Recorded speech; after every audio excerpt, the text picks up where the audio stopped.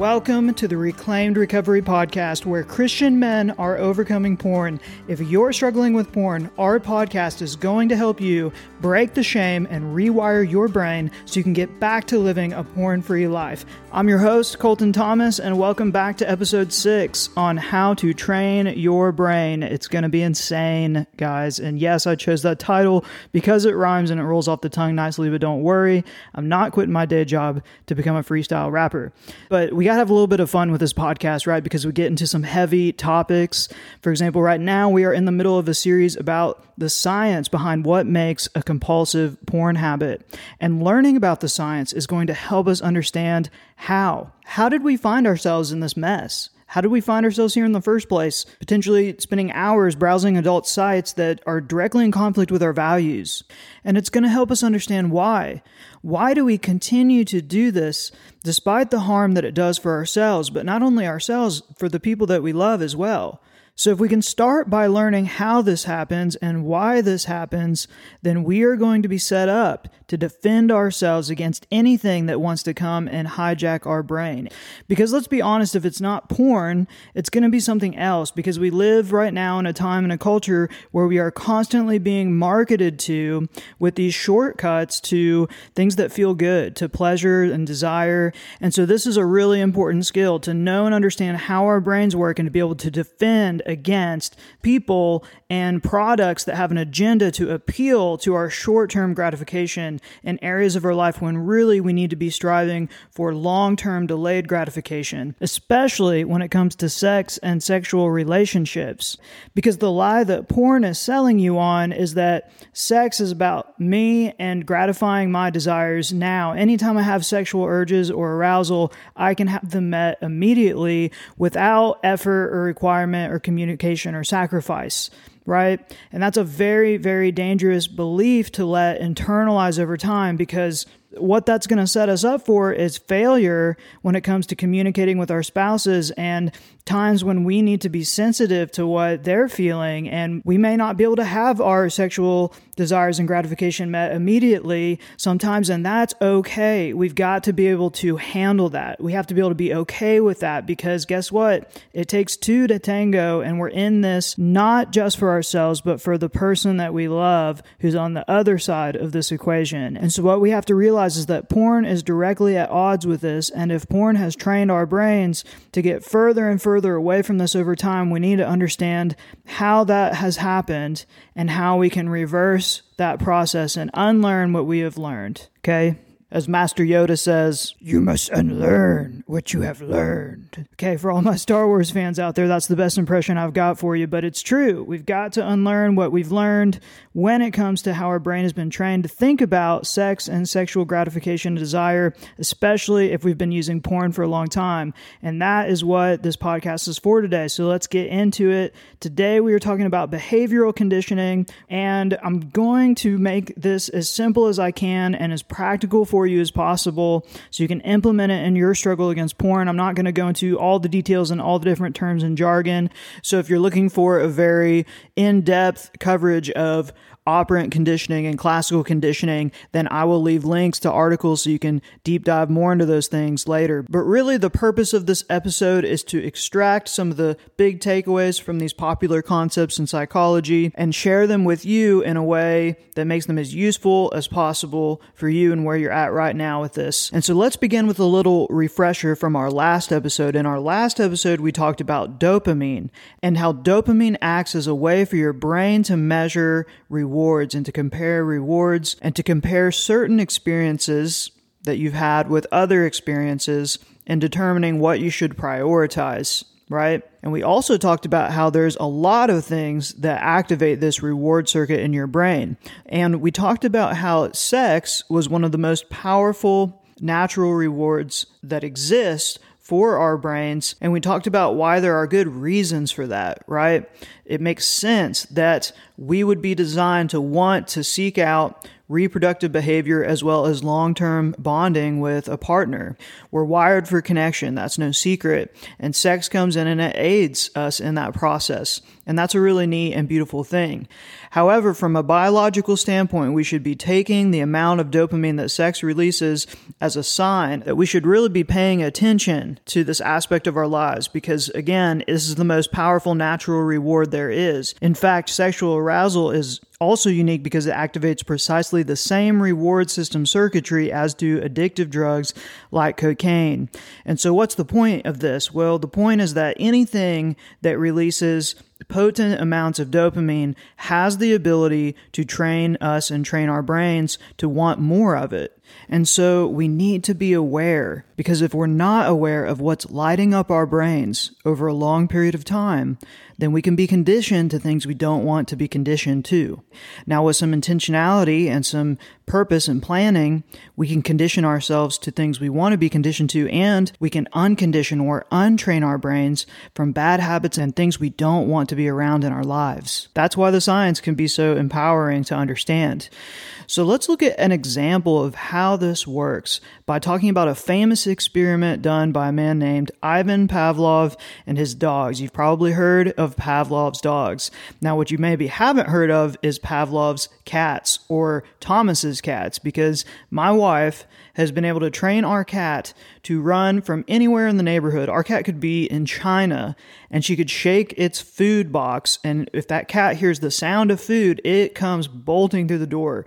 Nothing else will get it to come. You can't call your cat. Very seldom. Actually, our cat actually sometimes does listen to us when we call it, which is kind of unique. But really, it's the shaking of the food that has trained it to know when to come back home at night, which is pretty neat because we typically think of cats as being much harder to train. But that's just a small example of how powerful behavioral conditioning can be. All right, so that's for all of you cat people out there. If you're a dog person and you're like, wait, this was supposed to be about dogs, you're probably really disappointed right now, but hey, I'm just trying to keep everybody happy. All right, so back to Pavlov. So there's this guy named Pavlov, and he decided to do an experiment one day. So he went and he got a bell, and he started ringing the bell around his dogs. Okay, so his dogs started becoming familiar with the ring of the bell.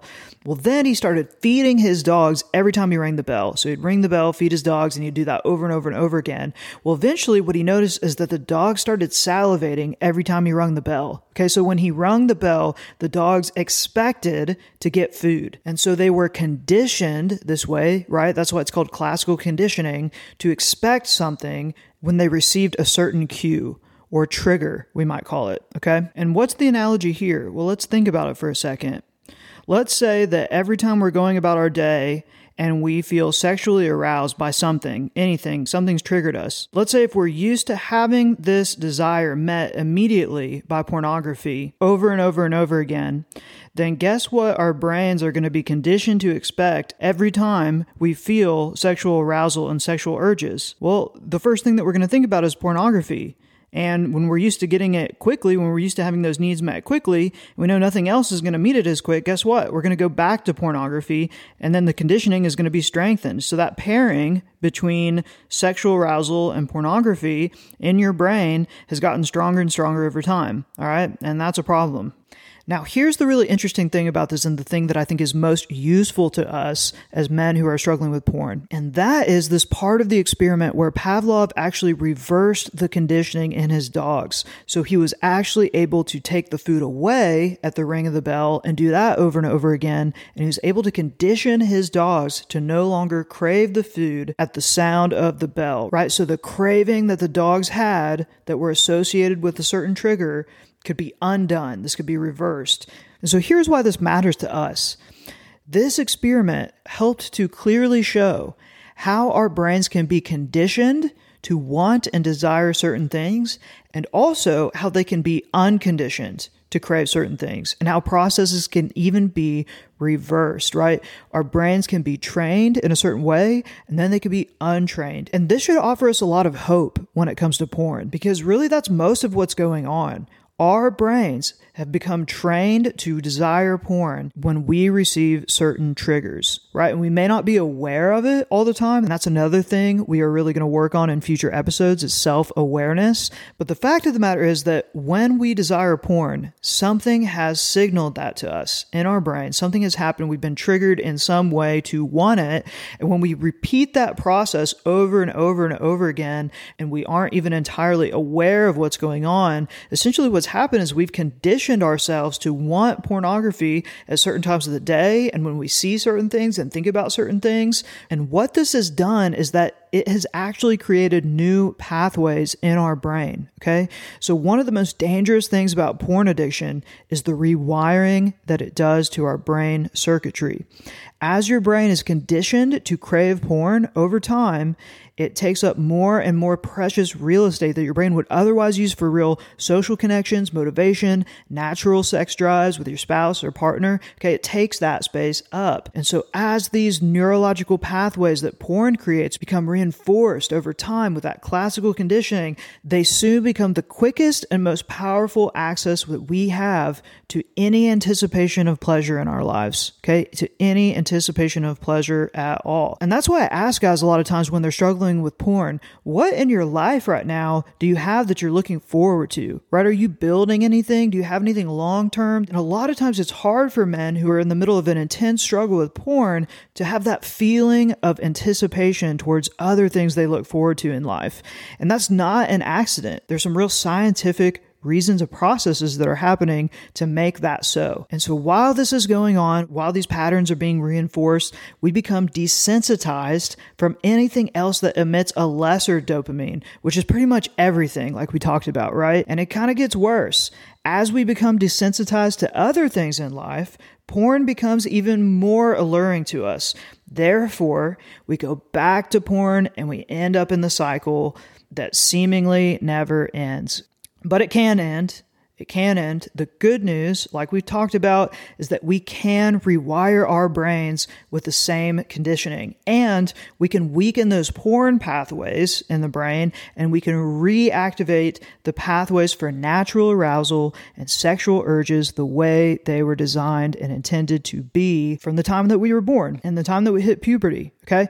And we can restore more pleasure and enjoyment from our lives as a whole if we return to this healthier, God-intended relationship with dopamine. And in many cases, it doesn't take all that long to start seeing the positive results from quitting porn. Okay, so that's the good news. Now, knowing all this about conditioning and the wiring of the brain can bring a lot of hope, and it should.